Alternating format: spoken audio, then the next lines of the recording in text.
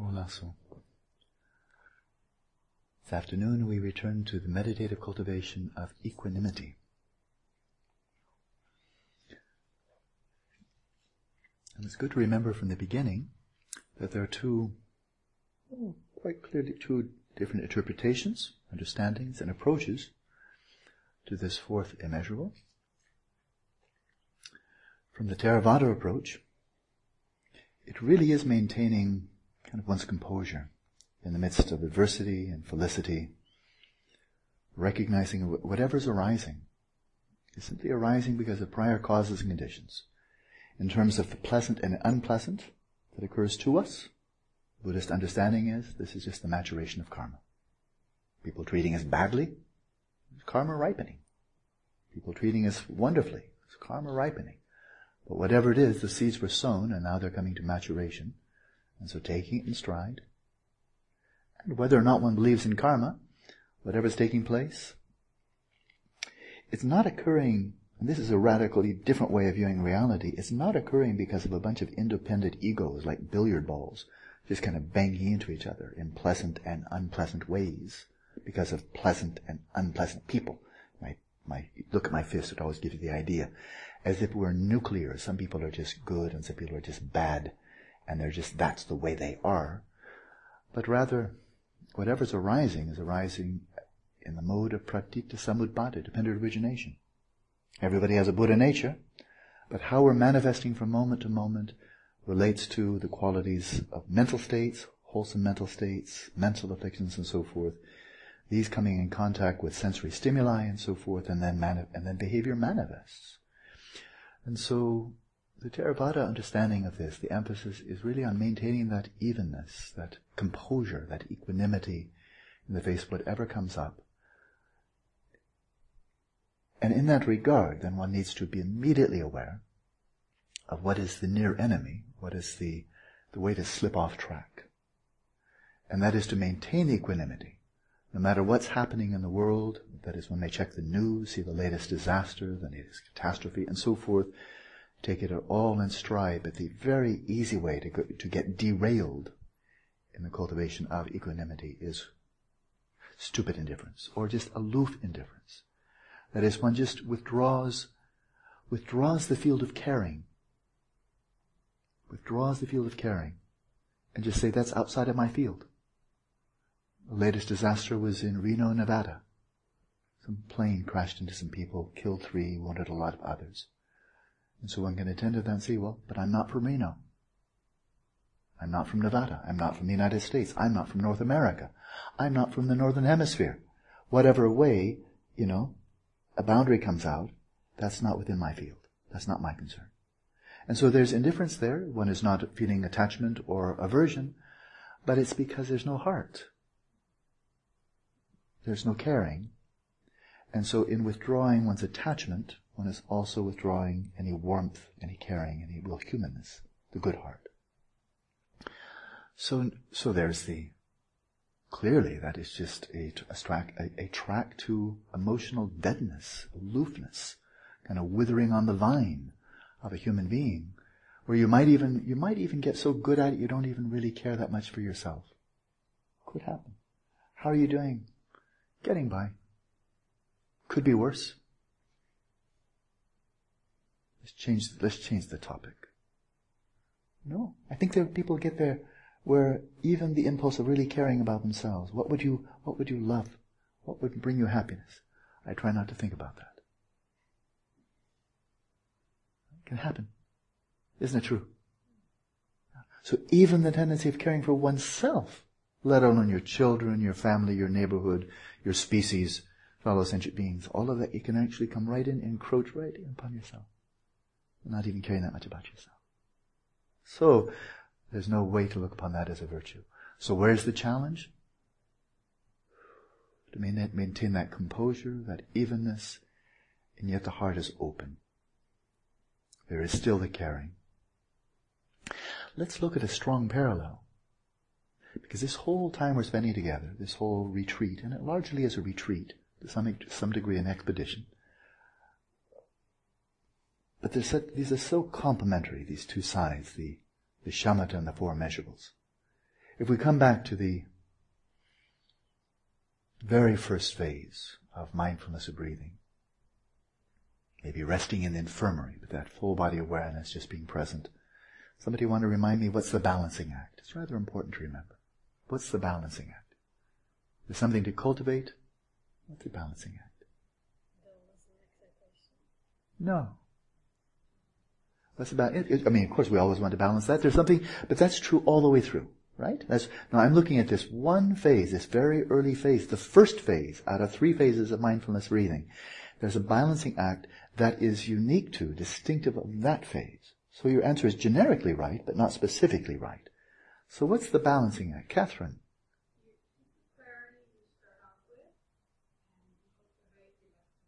That's exactly right, yeah.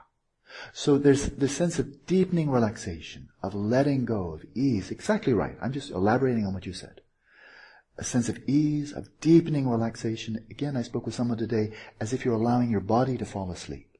But, as Catherine exactly rightly said, without trying to enhance stability or enhance clarity, just don't lose the clarity you already have. Just don't get dull. Don't get mentally dull. Right? Now that's actually a strategy that could lead to falling asleep lucidly. So your body actually goes to sleep, your mind goes to sleep, but your awareness doesn't go to sleep. The awareness, you're just keeping the light on all the way through. And lo and behold, after a while, you might hear somebody snoring. Oh, that's me. Right? But you haven't lost your clarity. So, but now look at the parallel. And that is, as you're relaxing more and more deeply, there you are, you're settling definitely into kind of a composure, or like equanimity, right? Because it's not attached, there's no aversion, there's no attachment. It's just cool, relaxed, loose. But you're not losing the clarity, right? Really good way to start. If you start out that way, the next step is bound to be good, right? And if you start out by contraction, the next step is probably not going to be so good. Right? So look at the parallel there. That deepening sense of relaxation that can just keep on going and going and going until you're a Buddha, or until you achieve shamatha at least, without losing the clarity.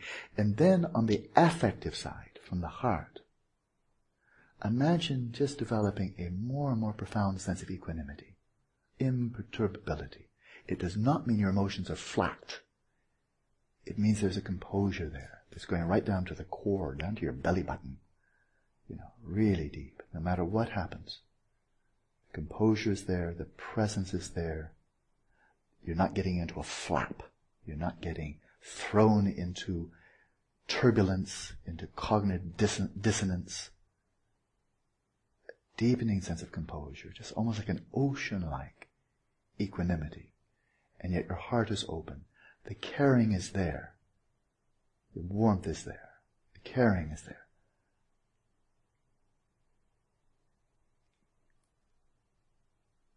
But the relaxation is there. That looseness, the equanimity is there. It's a strong parallel. Right? It's a strong parallel.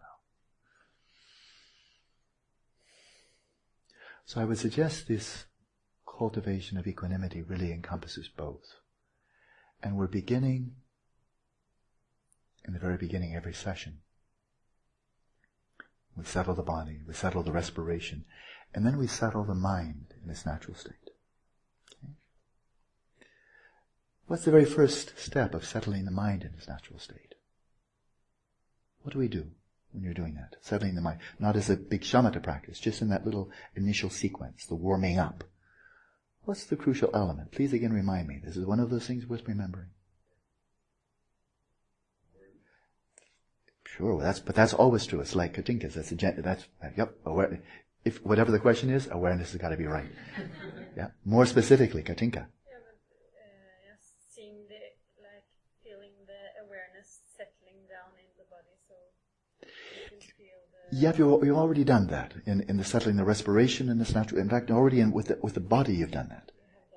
You've already done it. Yeah. Now we're coming very specifically. I'm looking now for some very specific answers. Because bringing this clarity can really be helpful. I'll be with you in just a sec, Chris. That is, imagine you've already settled the body, ease, stillness, and vigilance. Then you've settled, having settled your awareness throughout the body, being very mindful of the body, the sensations of the breathing in the body. Then you've settled your respiration in its natural rhythm. It's effortless, it's flowing like that. And now we're going to go to even a subtler level. We're now settling the mind as a preparatory practice, settling the mind in its natural state. And what's the first thing we do?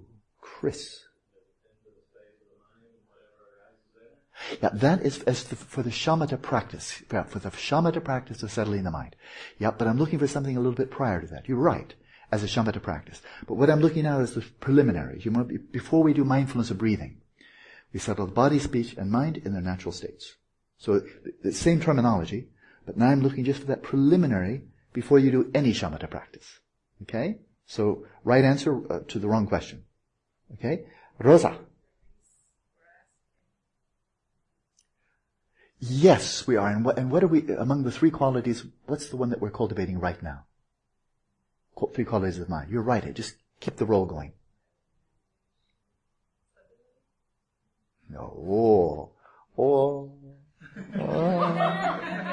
Break my heart. Oh, you break my heart. No, what's the first quality? It's not stability, it is... Oh. Give me a shot of adrenaline in the heart, quick. What's that?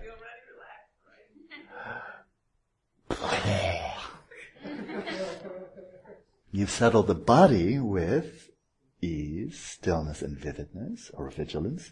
You've settled the respiration without constraint, without effort. And now you've settled the mind with three qualities, the first one of which is relaxation, yeah. Now of the mind. Yeah. You've settled the body with physical ease. You've settled the respiration with a sense of effortless. And now we come to the mind. We're going from coarse to subtle, right? So the first one, now you never forget. If I ask you 30 years from now, I wake you up in the middle of the night, Rosa, what's the first quality? Ease. Right? That's what I want to hear. You will remember this day. So that's right. That's right. You're setting your mind at ease. That's the first quality. Setting your mind at ease. Well, that's a very nice thing to do, but we need a strategy. Everybody wants their mind at ease. Who doesn't? Who wants to say, oh, I want to be uptight? No. But now we need a strategy. So now you're on the right track. How do you set your mind at ease? As the first of the three qualities, at ease, in stillness, and in vigilance, how do you set your mind at ease?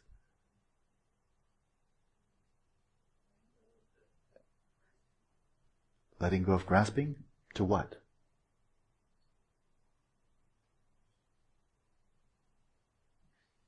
Yeah, good.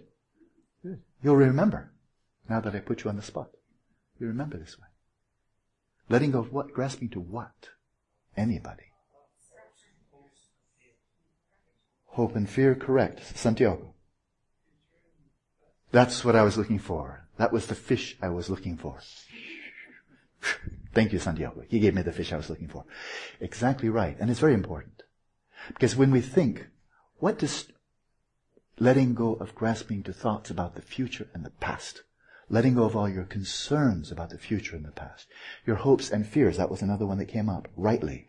Your hopes and fears about the future and the past, right? More generically, your concerns, more generically, your thoughts. This is selective attention. This is really useful. The open presence is very pleasant. Choices, awareness, bare attention, all that's great. But it's not selective attention. It's kind of like, oh, like that. Good. And that's fine. There's nothing wrong with that. But gosh, there are so many cases in life where that's just not what the doctor ordered. If you're driving in heavy traffic, to go, oh, not what the doctor ordered. You're working on a business plan. You're an artist. You're on a telephone call. Oh, what?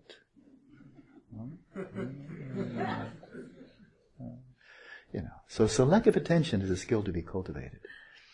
And if we consider what distresses us mentally, what throws us out of equanimity mentally, it's mostly our thoughts, and especially our thoughts about the past and future.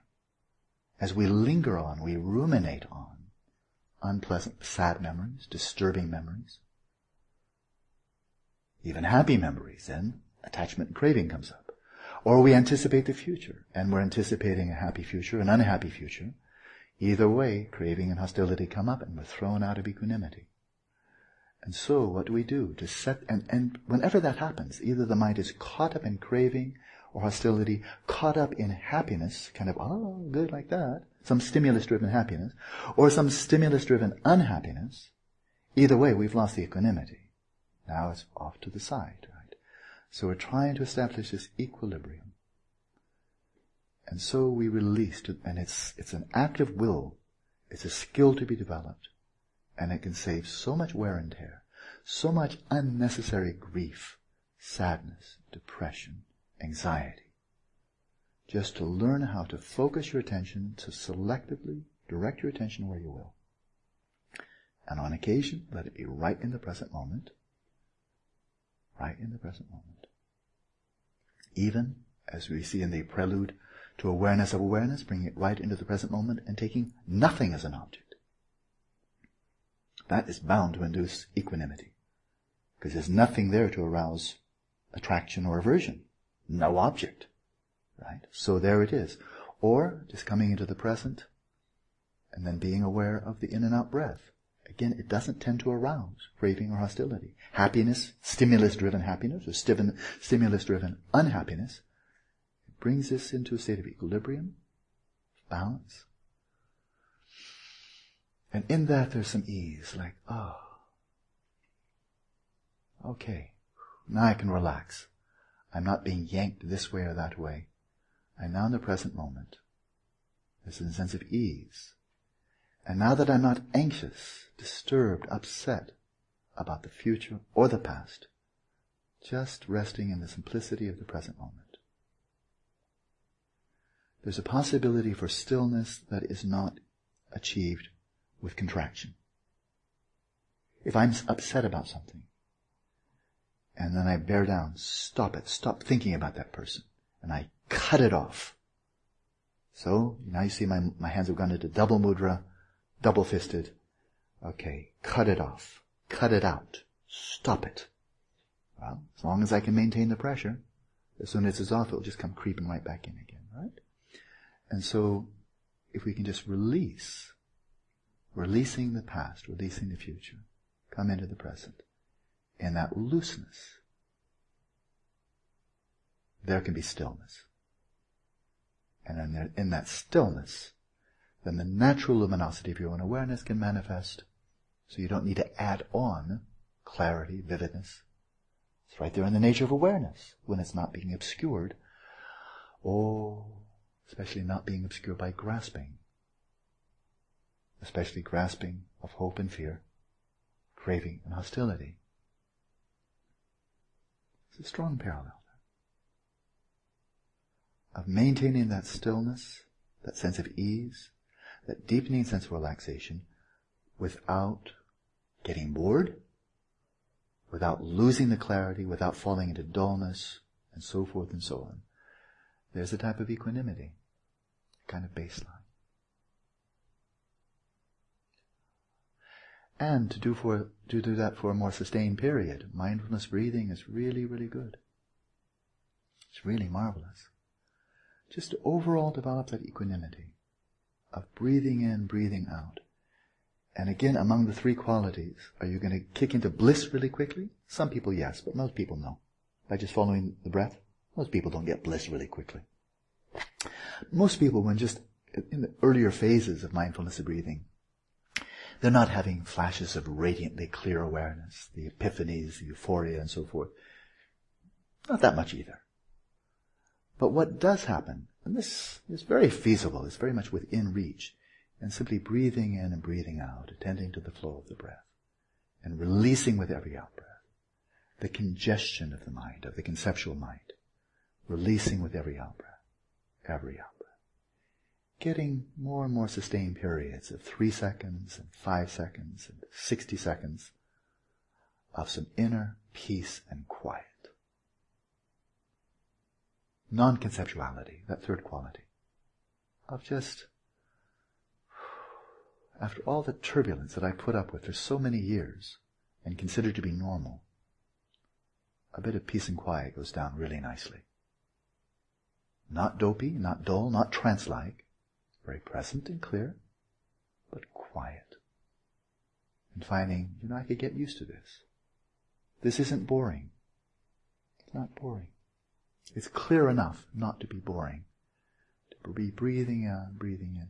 Even like having a nice long massage. I know they're really soft massages. It's just really all about just soothing and loosening up the muscles, and feels more kind of like a caress and so forth. If it goes on for an hour and a half, kind of like, okay, tomorrow's okay, that's fine. Give you another $10, go for it. Okay, no problem. And so to familiarize ourselves with that sense of ease, that sense of equanimity, lingering there in the center, where we're not being stimulated and aroused by pleasant sensations that give rise to attachment, desire, hope, and so forth, not being aroused by unpleasant stimulation that gives rise to aversion and fear, but willing to come right into the center into a center where there's very little stimulation, maybe no more stimulation than in and out breath, and releasing all the other stimulation, like that of discursive thoughts and so forth. If we come to rest there and can be content to remain there with some modicum of clarity and a deepening sense of relaxation, we're cultivating equanimity. We're cultivating an inner peace of mind. And that's really quite healthy. And the more we have that, and now let's move to the other side of equanimity, the more we've cultivated that inner composure, that sense of calm, kind of quiet, something peaceful and modestly pleasant. Finding we're maintaining that. And the noise, the congestion of involuntary thoughts has really subsided, like the dust has settled. Right? If you venture out into the world with that, as you maybe anticipate, leaving this retreat in 5 weeks now, you venture out and you attend to other people. Because the noise, the congestion of involuntary thoughts of I, me, mine, my past, my future, my hopes, my fears, which is like throwing up a smoke screen, as we engage with anybody else. I look over at Jan, hopes and fears, what can he do for me? Is he going to be nice to me? Am I going to enjoy this encounter? Will I not enjoy the encounter? Is it going to be boring? Will I hope? It's like, is Jan in there anywhere at all? I can hardly see him through the smoke, of all my I, me, mine. But when that settles down, say, oh, there's another human being over there. Son of a gun. Who would have thought? I'm not alone in the world, And so then we can actually begin attending to.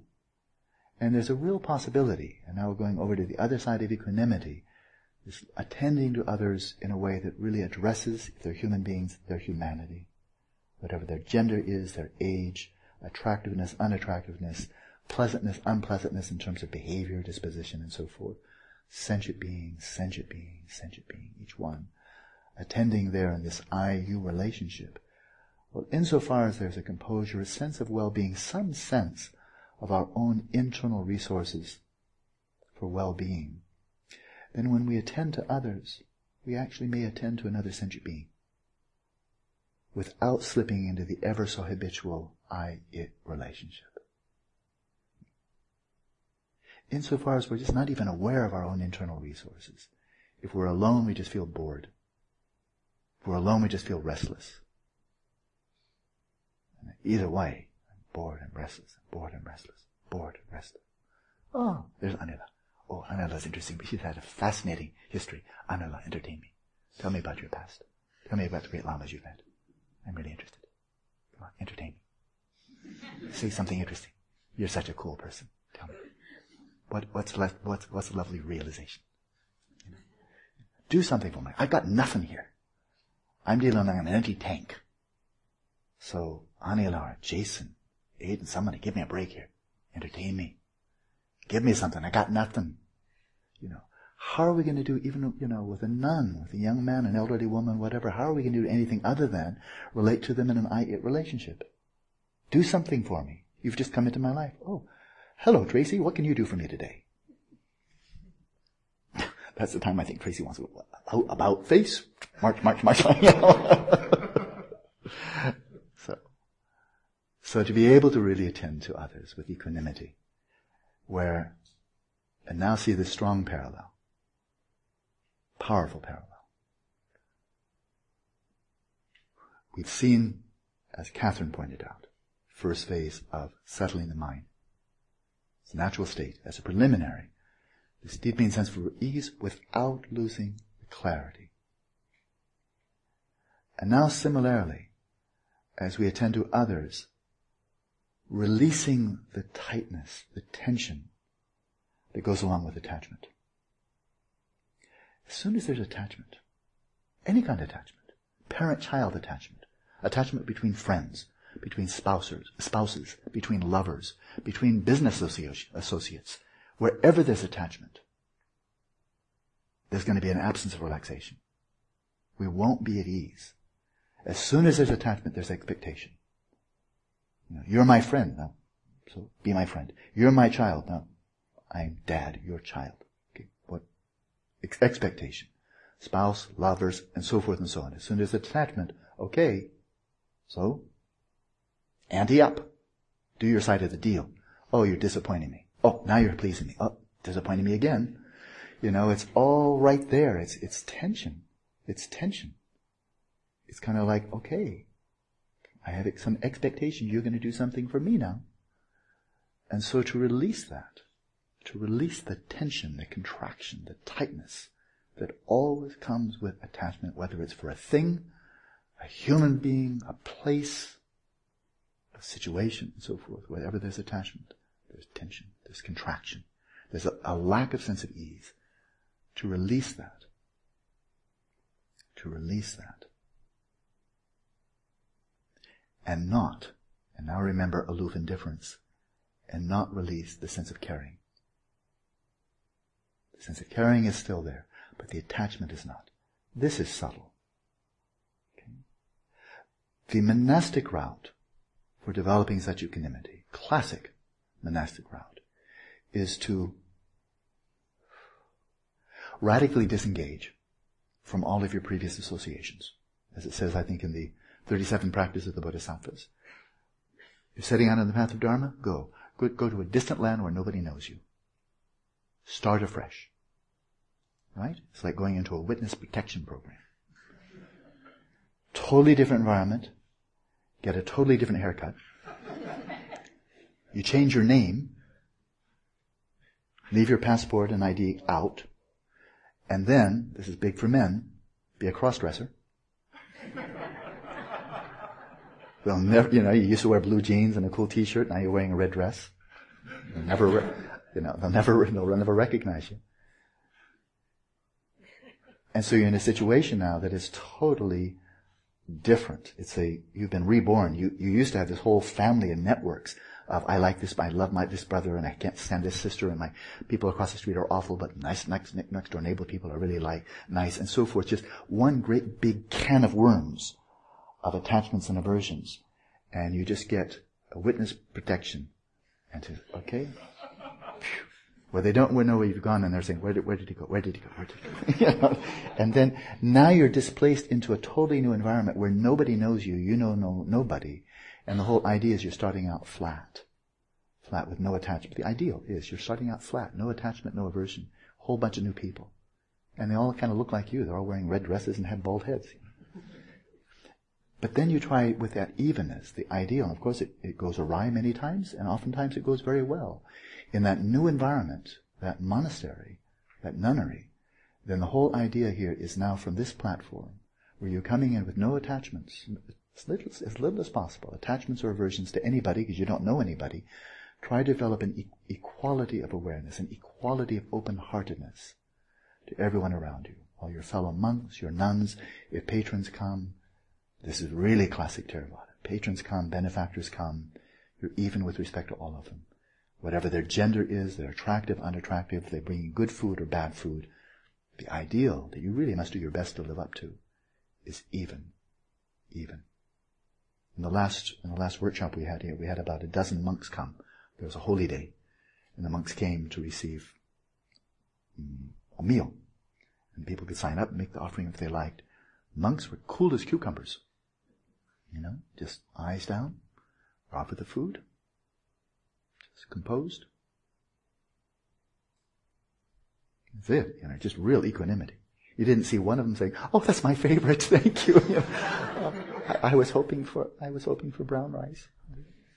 Oh, you're really cute. There was none of that, just, they were just cool as cucumbers. They received the meal, they're sitting there, eyes down, even. Now, of course, it can go awry. It can just be all aloof. That happens, but not all the time. Sometimes equanimity, but it's wide open, the heart is open and warm. So, perhaps I've rambled enough. But I think these two aspects, the cognitive and the affective, are very closely intertwined. And the more that we can cultivate this inner sense of well-being, of peace of mind, and it has very much to do with selective attention. If the things in the past that trouble us, learn how to release it. Not how to ignore it, but it doesn't have to occupy the mind at all times. Right? And imagine maintaining composure. Imagine it. Whatever comes up. That we don't need to be the victims of circumstances, the victims of other people's behavior, positive or negative. Hold your own place, just like awareness holding its own ground, remaining in its own place. Hold your own place. Discover your own resources. Attend to others with an open heart, but with as little attachment as possible. So the monastic route is simpler. Not necessarily easier, not necessarily harder, but it's simpler. In the sense that you simply disengage, ideally. And I did. When I became a monk, I was very far from my family. And so, you disengage from all that whole network of attachments and aversions, and you seek then to, from baseline of an absence of attachment and aversion, to develop an even-heartedness of caring, of loving kindness and compassion. But that's not for all of us. Even those who are very, very dedicated to Dharma, it's not everybody's vocation to become monk or nun. Family is important. And so then the challenge is more subtle. Is it possible to attend to one's own children, one's own spouse, one's own family members without attachment? But with just as much love as ever, just as much caring, as warmth, of affection, kindness. So that's a much more subtle endeavor. Right? It's very easy just to pull back and then not care as much. Well, it's easy. That's easy. That's kind of black and white. Okay, I won't experience so much turbulence. I just won't care about you as much anymore. And then much more equanimity. But one is pulled back both. Well, that's easy. Relatively. It's simple anyway.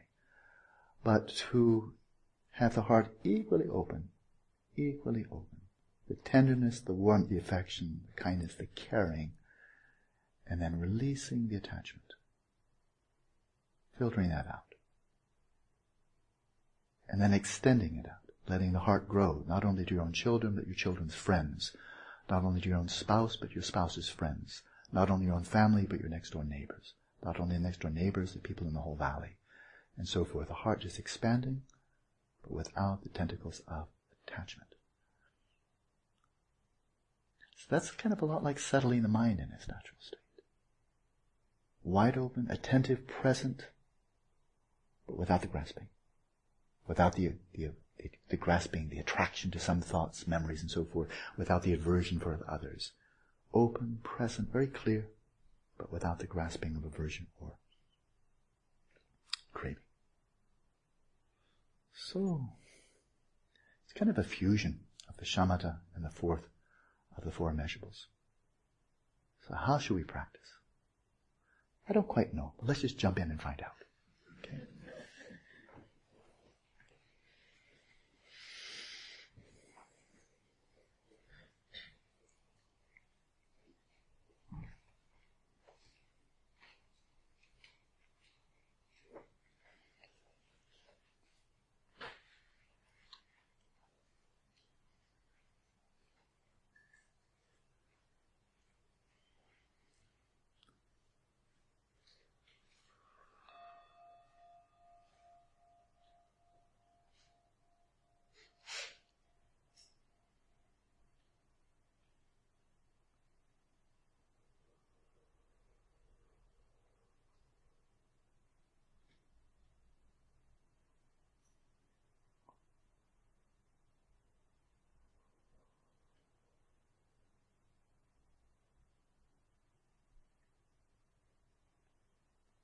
Settle your body in equilibrium, balance, poise,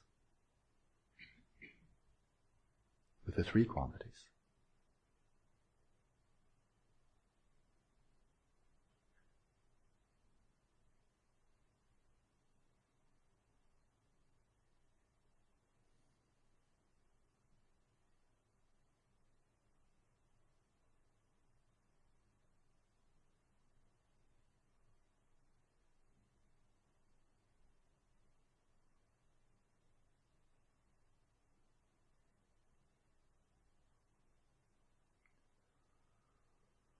And utterly surrender control over your breathing, releasing deeply and fully with every out-breath.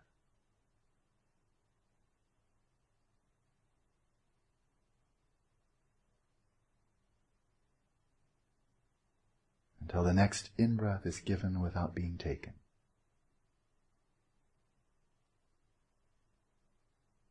And you simply accept the flowing in of the breath, however much it may be.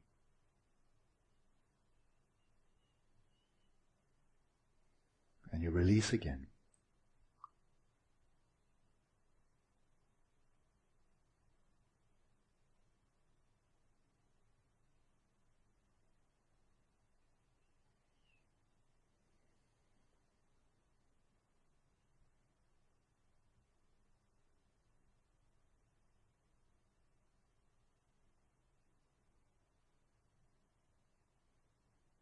And then we turn to the mind, which can be our worst enemy, that can torment us every day, to the point of desperation.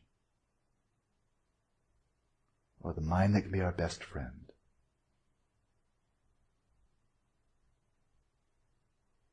Let's master this mind, which is so powerful. And in large part we master the mind by learning how to direct our attention. Withdraw your attention now from the past and the future. Be satisfied with the present moment in all its simplicity.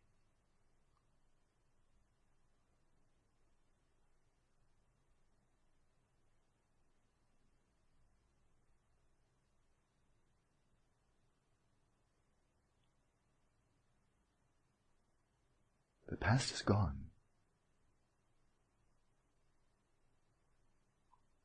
The future hasn't happened yet. So attend to the one reality that is immediately accessible. That which is left over when we release the past and the future.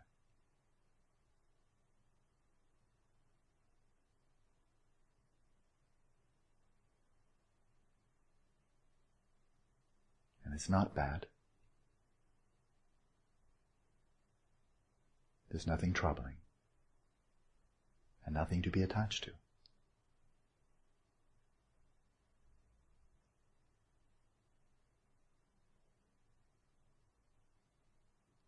How can we be as always in flux, nothing remaining, an ongoing flow, ever fresh?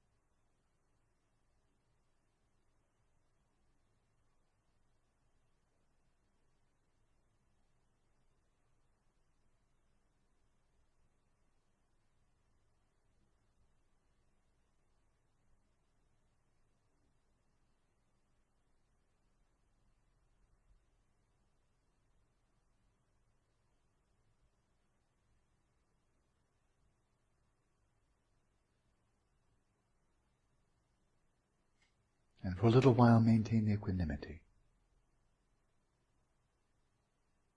of being at rest, in stillness, and clear. In the present moment as you attend to the flow of the breath of life.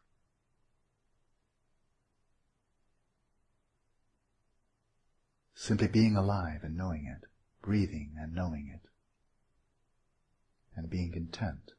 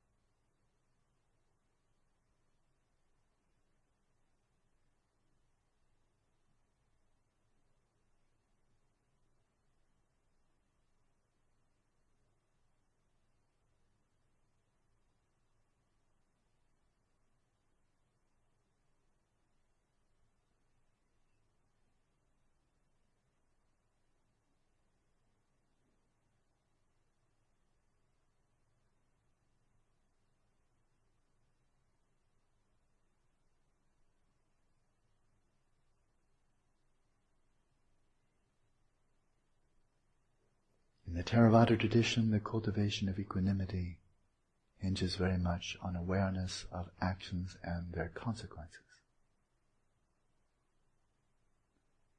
None of us is finally responsible for other people's behavior. We may influence it, we may catalyze it, but we do not control other people's behavior, and therefore we're not responsible for it.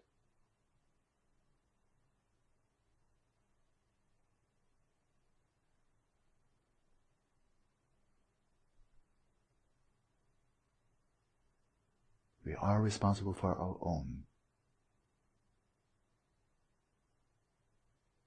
Hold your own ground. Your own presence of mind.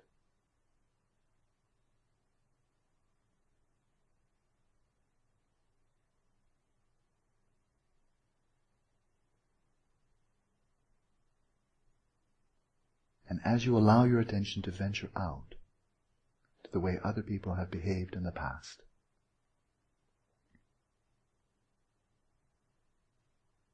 simply within their own lives, their own deaths, or in relationship to you,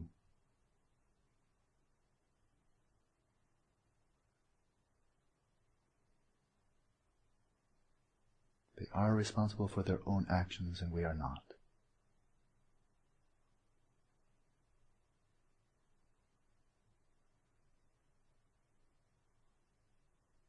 So however troubling other people's behavior may be on occasion, imagine maintaining your own equilibrium, your own presence of mind, without being caught up in the dramas, the cravings and attachments, the hostilities and fears of others.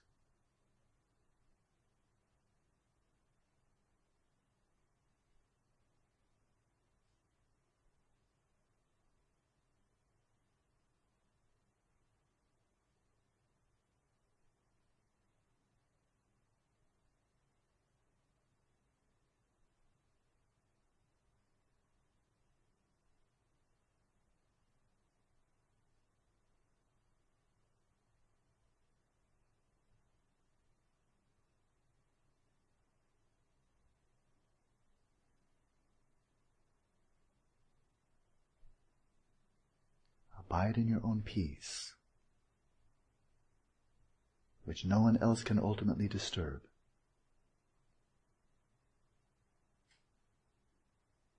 Hold your own peace and attend to others with an open heart.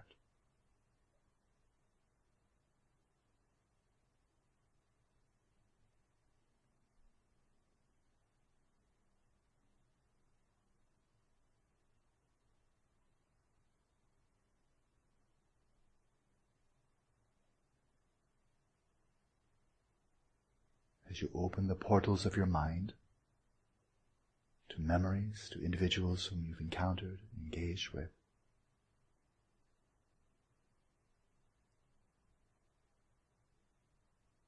who on occasion have perhaps disrupted the equilibrium of your mind,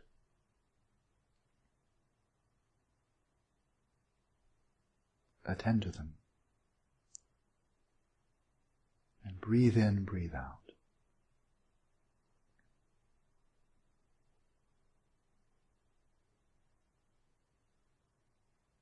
Whatever mental afflictions they may be encumbered with, whatever suffering they may experience. Attend to them closely, and as you breathe in, arouse the yearning. May you be free of suffering and the causes of suffering.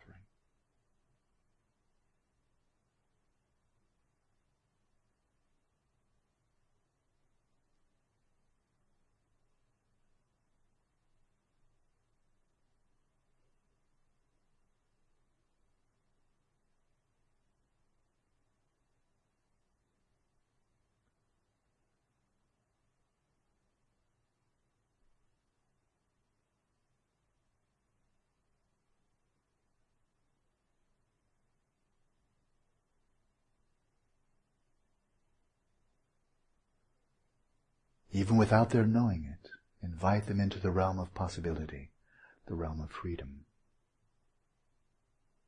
As you imagine with each in-breath drawing in the darkness of their concerns, their burdens, their sorrows and pains,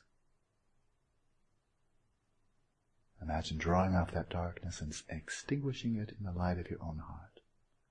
Imagine them becoming free. Imagine their relief, their lightness.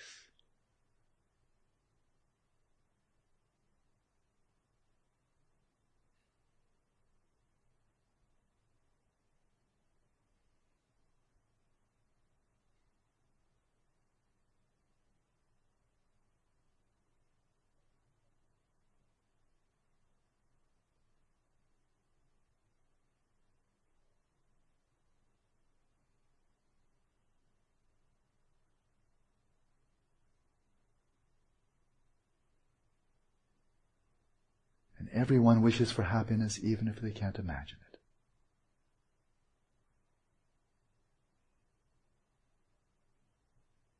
So help them imagine.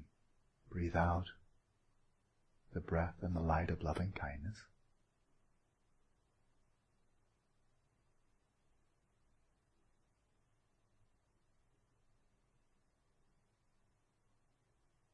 May you find the happiness that is your heart's desire. Even if you're unaware of it now, it's there, waiting to be heard.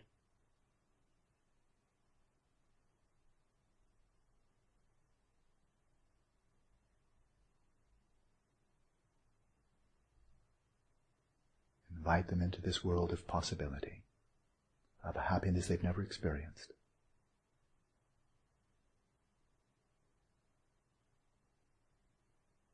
As they learn to cultivate its causes, breathe out the light of loving kindness.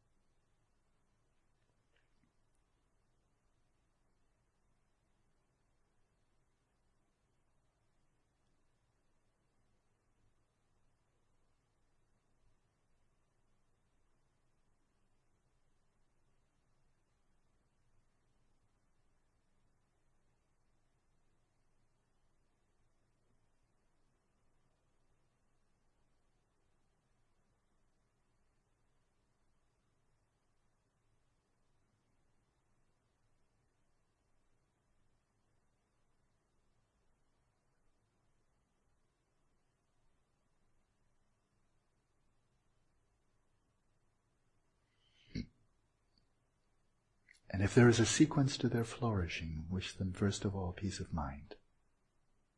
Wish them first of all equanimity.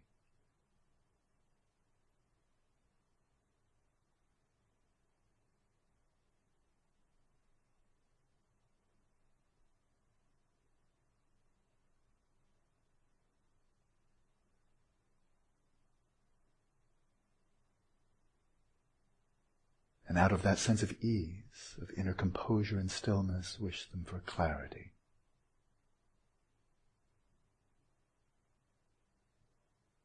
The clarity of the heart, the clarity of the mind.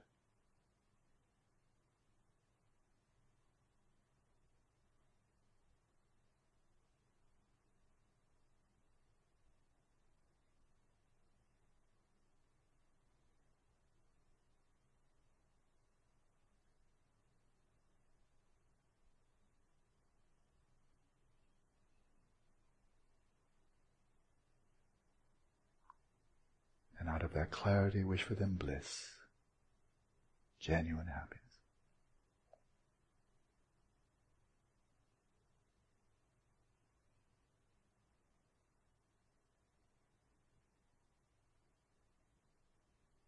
And imagine it.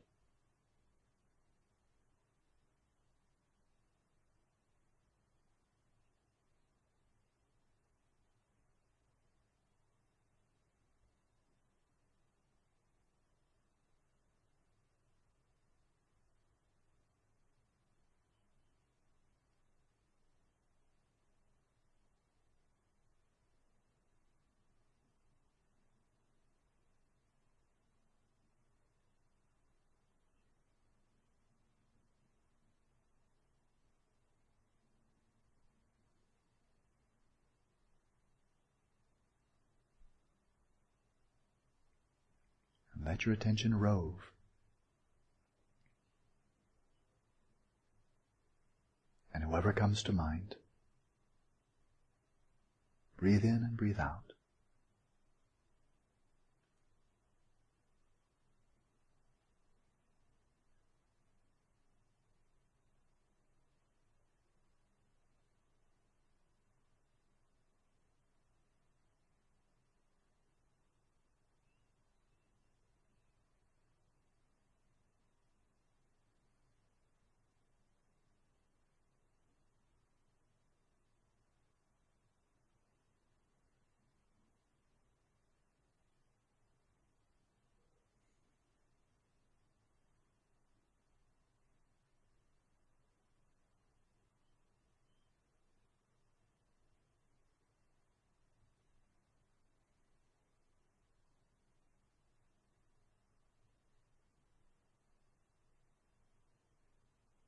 And let yourself come to mind.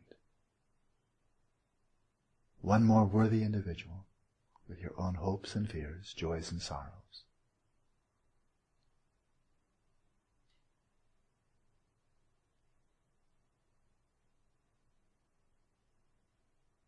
With each in-breath, arouse compassion for yourself.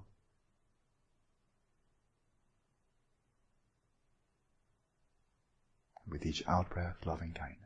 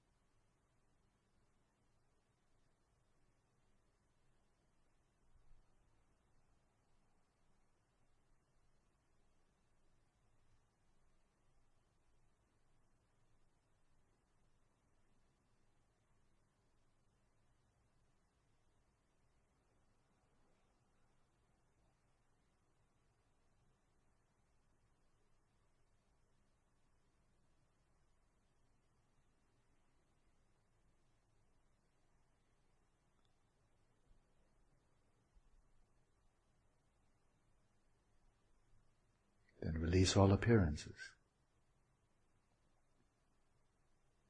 Let your awareness come to rest in its own evenness.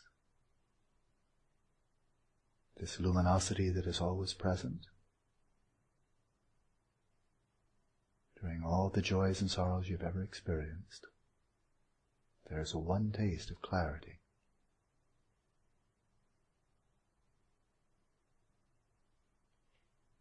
Rest in that simple clarity, the luminosity of your own awareness.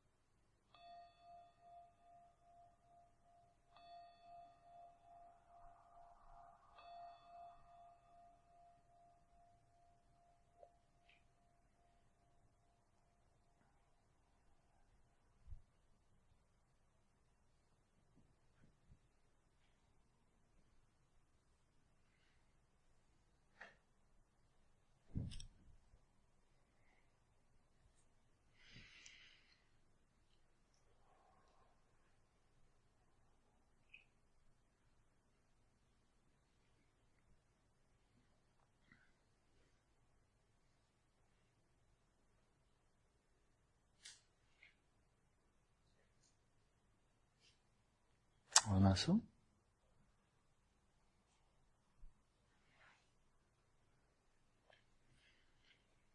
practicing shamatha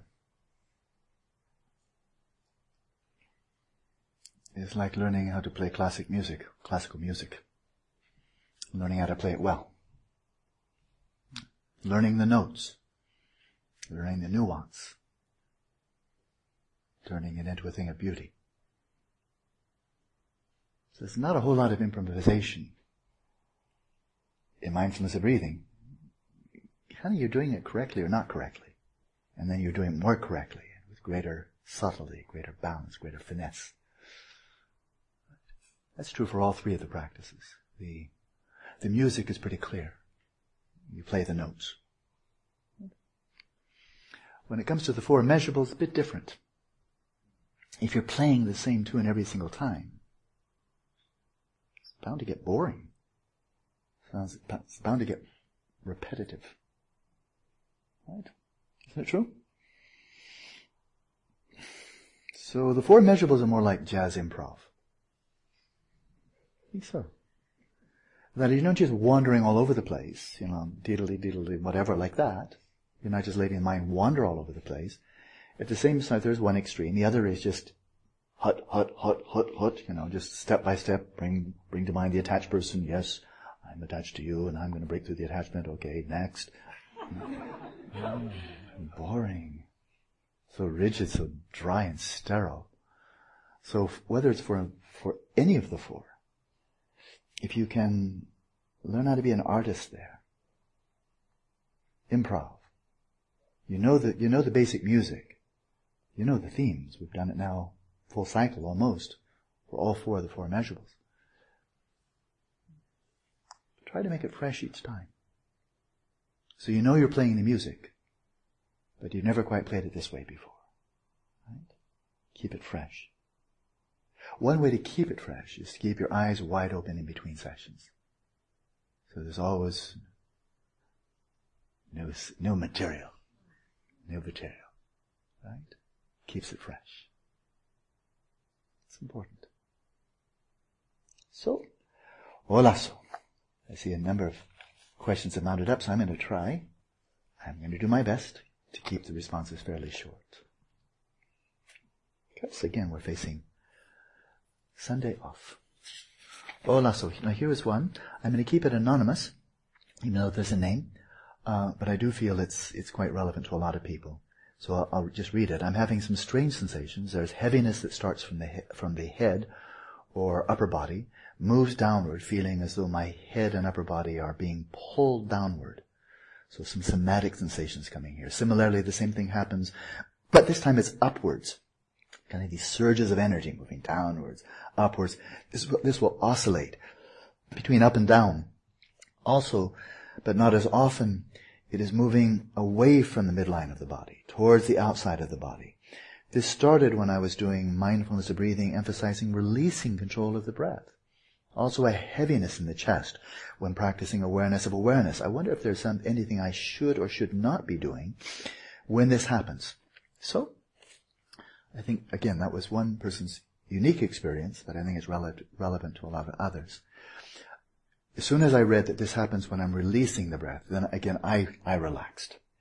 If the person had said, and this happens when I'm really pushing the envelope, I'm really trying to do better, and I really think I'm about to get there, I think maybe, shamatha is coming soon, then I think, okay, have to give this person a good talking to, right?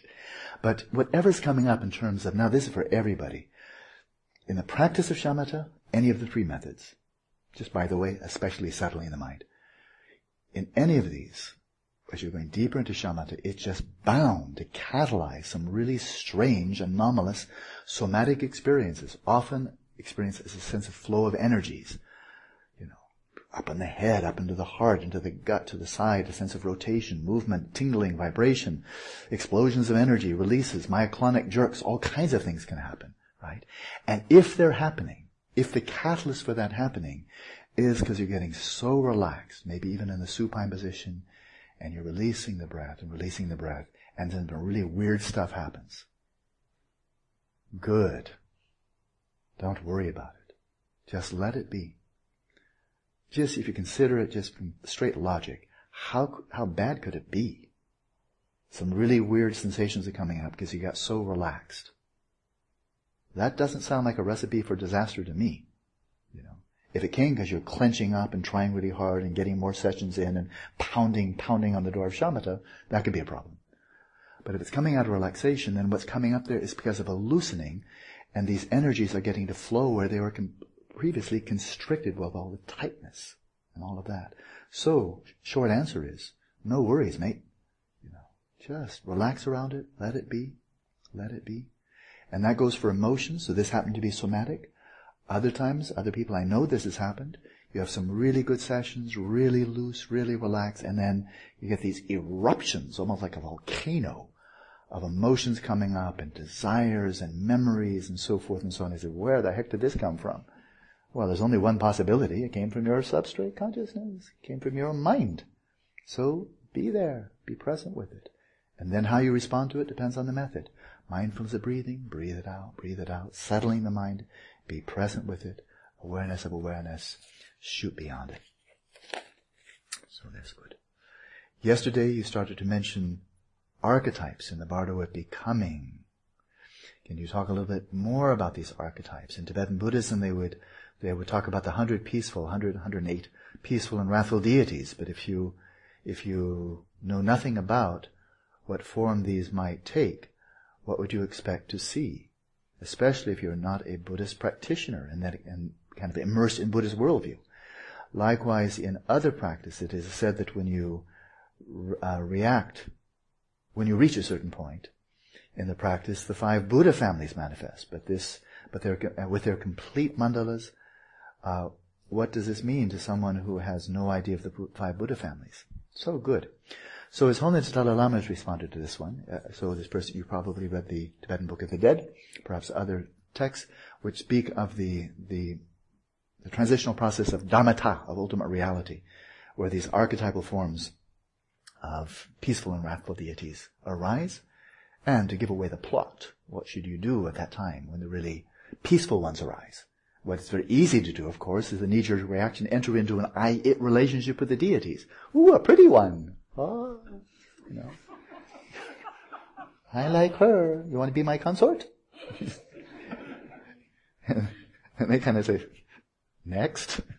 And then you get the wrathful ones. I don't want to be your consort. I want to go the other way, And so, attraction and aversion, and then you basically miss both opportunities, and then you just kind of get ejected into the next transitional process, the transitional process of becoming. So His Holiness Dalai Lama was asked about this, because if you see the descriptions, you see the iconography of these 108. Well, they're very Buddhist. And so, what if you're a Christian? Or an atheist? That'd be really a bummer. They shouldn't be happening at all, let alone Buddhist ones. And a Christian, you're hoping for angels and so forth, and suddenly you get all these Buddhist deities. Not what I'm counting on, And so His Holiness said the type of images, the actual manifestations, the forms, he said these will be related to what you're bringing to it. So a Christian is more likely to see Christian archetypal imagery, and a Buddhist more Buddhist archetypal imagery. The materialist will just be flabbergasted. Just like, this shouldn't be happening. I was waiting for nothing to happen, and I'm getting this. This is way more than I wanted. Whatever happened to rest in peace? I mean, come on. That's what I asked them to carve on my gravestone. This is not peace, and it's not restful. I want my money back. So, the type of imagery, according to His Holiness Dalai Lama, really depends on what you're bringing to the plate. Right? So that's overall it. And especially, very explicitly, when it comes to the bardo of becoming, it says you bring a lot of your baggage from your past life into that, especially the earlier phases of that bardo of becoming, kind of the classic bardo, going from here to there into the next life. I bring a lot of your past, your memories, your predilections, your connections with other people and so forth. So, Buddhist understanding, you're a ghost, and you move at the speed of thought, and you're very likely to move and drop in on people you've had a relationship with in the past life. And dropping in, watching your funeral, for example, and then probably getting a lot more information than you wanted, because you not only see their performance of the nice eulogies and talking about you and, praising you, hopefully, but you can also see it as the person is reading the eulogy and thinking, I'm going to get his money. I'm going to get a lot of money. I'm going to be so happy. Finally, the old geezer died. Thank God he didn't use up more of his money. And you get to see what he's thinking. So that's really a bummer. So there it is for the bardo of becoming, so strongly influenced by your own past connections, memories, predisposition. And then you kind of grow out of it as you're moving towards the latter part of the bardo. You kind of leave the last one behind, and then you're venturing into new territory. But the part about the 5 Buddha families is quite interesting. I've gone on, but we have a lot of questions here. Suffice it to say that clearly, if one is practicing state regeneration practice, classic Buddhist practice, like in the Vajra Essence, speaks in detail about the 5 Buddha families, each one having its own, hand implements and form and color and consort and Buddha field and so forth, and its own direction and so forth and all of that. So if you're cultivating that, meditating on that, well, that type of archetypal imagery come up in the bardo. Absolutely, yes, of course. It's very good. Excellent. What I find intriguing, though, really, really intriguing, is that even, and this is making a deep statement, it's true or false, and that is even if you've not done state regeneration practice, if you go this very sleek, utterly unadorned path of Dzogchen, which frankly I think very few people do. Most people who practice Dzogchen, they're adorning it, they're augmenting it with state regeneration, completion, Poa, Terma Nakpo, protector practices and so forth. I mean, pretty much people are really augmenting it with a lot of other practices. Why not? But if one didn't, if one were not to, if one followed just Dujun Lingla's, okay, here it is, the straight, deculturalized. Because when you look at shamatha, that's not East-West. That's not Indian. It's not Tibetan. Settling the mind is natural state, exactly what culture does that belong to? And then you go to emptiness. Well, that's got no culture to it. Then you go to pristine awareness. That's got no culture. Has no time, no location. That could be anywhere, any galaxy Pristine awareness is pristine awareness. So that can be your trajectory. It's just acultural, acultural, acultural. Boom. Completely natural. Right? And then you come to the fourth one, the direct crossing over. And once again, there's no visualization involved, not in the core practice. And then lo and behold, it said out of that, the 5 Buddha families appear. So if that's true, and certainly there's been a lot of time to put that hypothesis to the test, it's been practiced for hundreds of years, just in this historical era. If that's true, then it would suggest that those 5 Buddha families are something that's not simply tied to culture or to one religion. Maybe it's much more like oxygen, nitrogen, helium, just something coming from nature. If so, that would be very interesting, because it's quite detailed descriptions of what arises spontaneously with no visualization at all, just resting and then seeing these natural creative expressions coming out of Rigpa and seeing them coming out of absolutely archetypally. So, who knows? It'd be interesting to find out.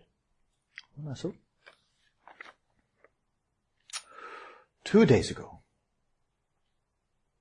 this morning, yesterday, whenever, you drew parallels between shamatha on the breath and practices involving focusing on a coarse external object, like for example, a rock, and practices involving present moment awareness of objects of the 6 senses. Yeah. So, to clarify, if one focused on a rock, would the acquired sign arise, or is the object just too concise? Very good. I can give a short answer. It's too concise. It's too concise. When you're practicing, when you're focusing on what is called the earth kasina, that's more or less like a rock. But what it is it's a dirt pizza. That would just be the best, easiest way to talk. You know what a pizza looks like. Imagine it's made out of clay. You put it on a square bracket, you put it at about 45-degree angle from your eyes, you gaze downward at it. You want no blemishes in it, like straw and gravel and so forth. You're looking down on it, so there you are. It may as well be a rock, except for you're not looking at it as that object. You're looking at this as emblematic of earth element, solidity and firmness throughout the universe. So this is a prop.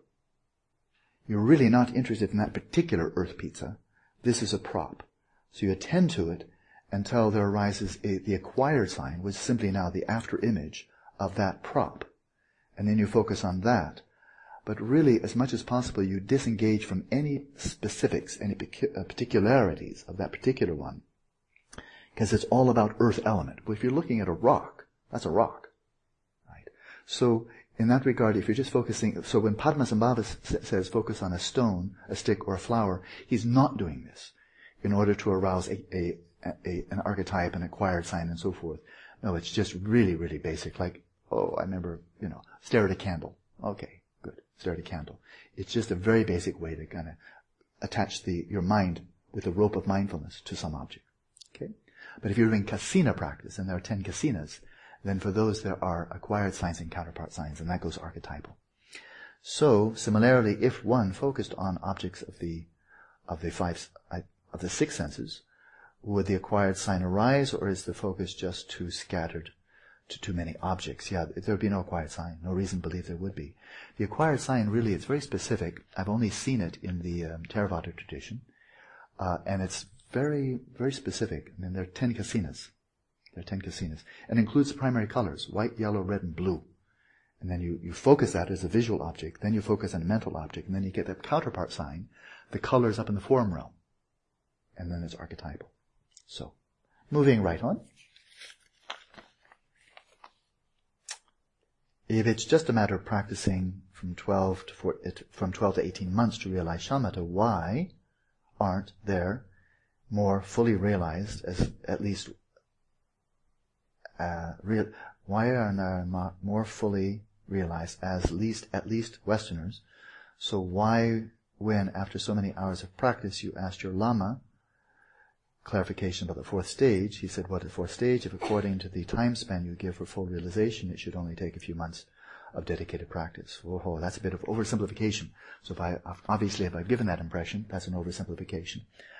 There are many factors involved. And I want to generalize this, I don't want to focus on my own experience. And that is, number one, you may become very adept at one practice, a mindfulness breathing, let's imagine you get to stage 6, a mindfulness of breathing. Does this mean then if you just go immediately to a Buddha image, generating a Buddha image, that you just get a free pass all the way through the first 5 stages up to stage 6 in a Buddha image? Nope. How about you're focusing on a Buddha image? You get up to stage 6 on Buddha image. And then you go to awareness of awareness. Will you immediately be at stage 6 on awareness of awareness? Nope. How about you achieve shamatha in the first jhana in the earth kasina? You fully achieve the first jhana in the earth element. So you've really connected with, fully engaged with the counterpart sign of the earth element. You've achieved the first jhana in the first element. Then you go to the water element. You immediately get a freebie and get the first jhana in the water element.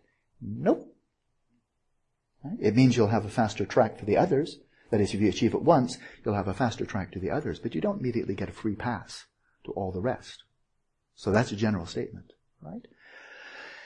And then there's an awful lot of variation. Does it take 12 to 18 months? For some people it can take 3. For Buddha Shakyamuni it took an afternoon. That is, as a young man, as a youth, he just sat under the rose apple tree and he got it presto, like that. And then he lost it presto, like that. And then he achieved it later.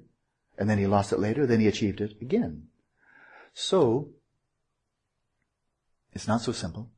It depends so much on what you're bringing to the practice. Past lives, this life, imbalances in the body, lack of imbalances in the body.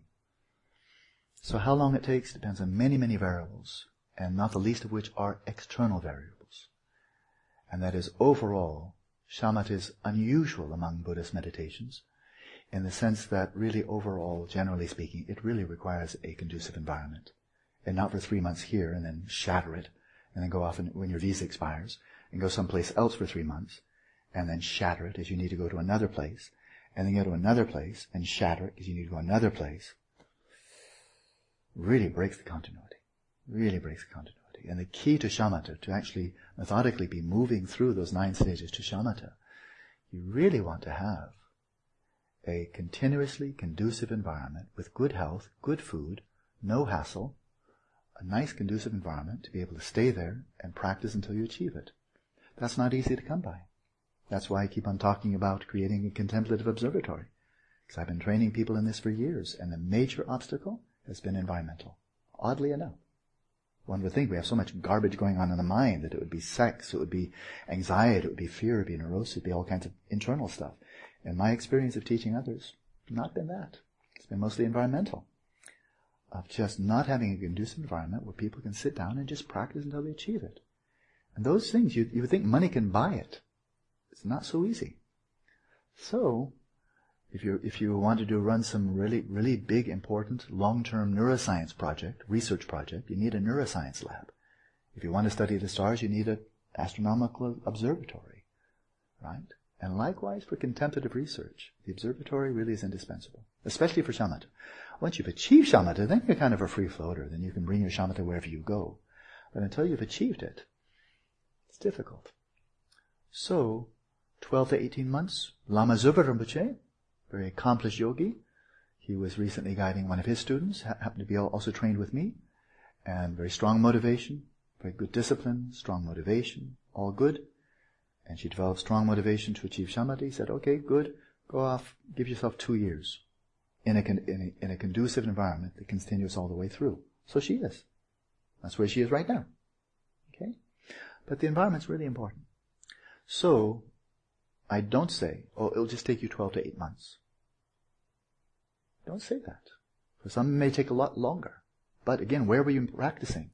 How continuous was the practice? Internally, how it was? Maybe the environment's really continuous, and your practice is all over the place. Up, down. Then you can practice for 80 years and you won't achieve it. So, if you want to see how you achieve it, go back and look at the outer prerequisites and the inner prerequisites. They come up in all kinds of literature, including the Attention Revolution. You check those out. If the outer prerequisites are there, the outer requisites, the environment, if they're present, and you have it for a year or 2, and then you look inwardly, contentment, having few desires, pure ethics, completely abandoning obsessive rumination of desires and so forth, then it should be accomplished. There's no magic to it. It really is cause and effect. But the outer causes, it turns out to have been very difficult to come by. The inner causes, not so easy. So the awareness and the object of awareness must also be mutually independent. Did you mean interdependent? Interdependent, yeah, that's right. In the absence of one, the other cannot be present. So the awareness and the object of awareness. Will you please explain more about this, and where does it occur in primordial consciousness or in the substrate consciousness? Sure, for the substrate consciousness, if there's no substrate, there's no substrate consciousness. You can't just have a free-floating substrate wandering around looking for a mate. And you can't have substrate consciousness without substrate, so they're just bound. It's a system. It's a system. So linguistically, one can say, well, what's the more objective aspect? Well, that's a substrate. What's the more subjective aspect? Well, that's a substrate consciousness. Right? Aha. When it comes to the deepest dimension, where the corollary, but now the ultimate dimension, then it's primordial consciousness. What are you attending to? Dhammadhatu. Dhammata. Emptiness. Never can separate them. Right? Never. I mean, primordially they're indivisible. Internally any separation is inconceivable. They always go together. But likewise, there's no visual perception without a visual object. There's no visual object without visual perception. And so for all the others. Yeah, mutually interdependent. Some seemingly more dualistic, like the visual impression as I look at your slacks. It's white over there. My visual perception seems to be, I'm looking from over here. Nevertheless, there is no visual perception without visual objects. And no visual object without visual perception. There is no... To push this up, to make it more interesting, in the philosophy of physics, they speak of observational entities and theoretical entities. So observational entities are like mass. I'm experiencing the weight, and so doing I can also experience the mass of the glass of water in my... I'm getting it directly, I'm getting data. That's mass. On the one hand. On the other hand, this glass of water, it's generating a gravitational field around it. Okay? As the earth has a gravitational field, so does any body of mass. The gravitational field, well, that you get only indirectly. So that's the theoretical entity. Gravitational fields, electromagnetic waves, spin, charge. You don't get them in the same way that you see color, like direct perception. And so when we think of mass, we think of velocity. When we think of gravity, electromagnetic fields, and so forth, these are the theoretical entities by which we make sense of the observational entities. Right? And so the Buddhist perspective here would be these theoretical entities conceived by physicists. They do exist, but only relative to the mind that conceives them. They don't exist out there. They weren't discovered hovering all by themselves with their own inherent identity, and the scientists just pluck them out of nature. But these theoretical entities, which are considered the framework of our physical universe and modern scientific understanding, yeah, they do exist. They exist relative to the mind that conceives them.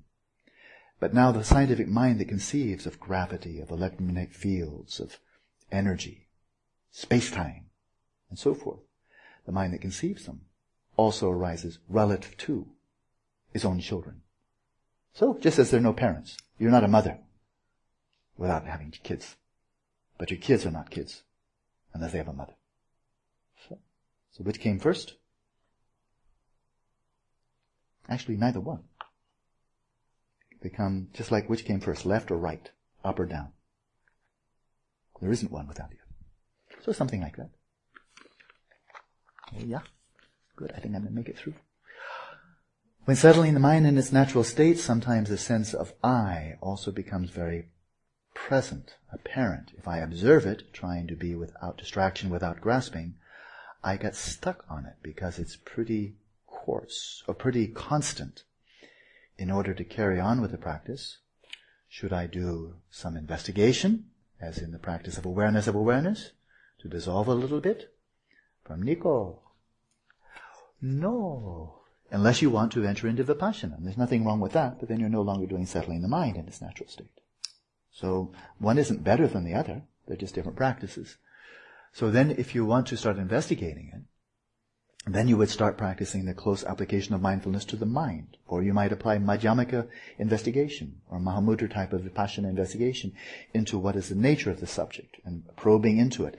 How does it emerge? How is it present? How did it dissolve? Full-fledged Vipassana practice. Right? If you would like to continue the practice as a means for allowing your mind to dissolve into the substrate consciousness, in other words, to settle in its natural state, then you don't investigate. Because the investigation itself, the very act of investigation, is activating your ordinary mind. In other words, it's keeping it active, which means it will not melt and dissolve into substrate consciousness. So as long as you're still there, caught up in it, identifying with it, and asking questions and probing and investigating, that all has great value. But it doesn't have value for letting it dissolve and melt away into the substrate consciousness. So if you're really practicing settling the mind in its natural state as a method of shamatha, then when the sense of I am arises, you treat it like every other process. Anger, joy, love, image of a pineapple, anything. It's all even, whatever comes up. And as Lerab Lingpa says, whether it's long or short, whether it's pleasant or unpleasant, coarse or subtle, virtuous or non-virtuous, one taste, whatever's coming up, including a very persistent sense, I am the meditator, I am the meditator. You don't even talk to it. You don't even say, oh yeah? What does that make me? Mashed potatoes? You don't have a dialogue with it. If it's there, it's coming up. You're space. You're just space. And now that sense of I'm meditating, I am present, if that comes up, that's one more thing. Footballs, pineapples, I am, all the same. Just let it be. And in that way, the mind just unravels itself, including the sense of I am meditating, I am meditating.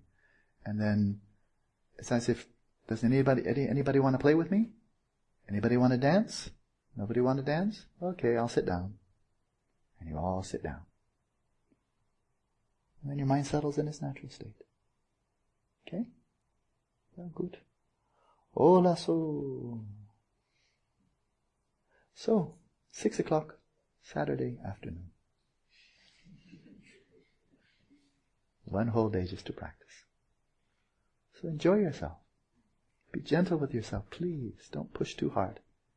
And yet, if you're too slack, as nowadays it's so easy to think, what will you do after the retreat? Then after retreat, then you'll be thinking, what on earth was I doing during the retreat? So, be here now and enjoy it. And I'll see you around. I give this, isn't this called the royal wave? The royal wave to noble silence. Ah, yeah, she does it better. The royal wave to noble silence. Cheerio.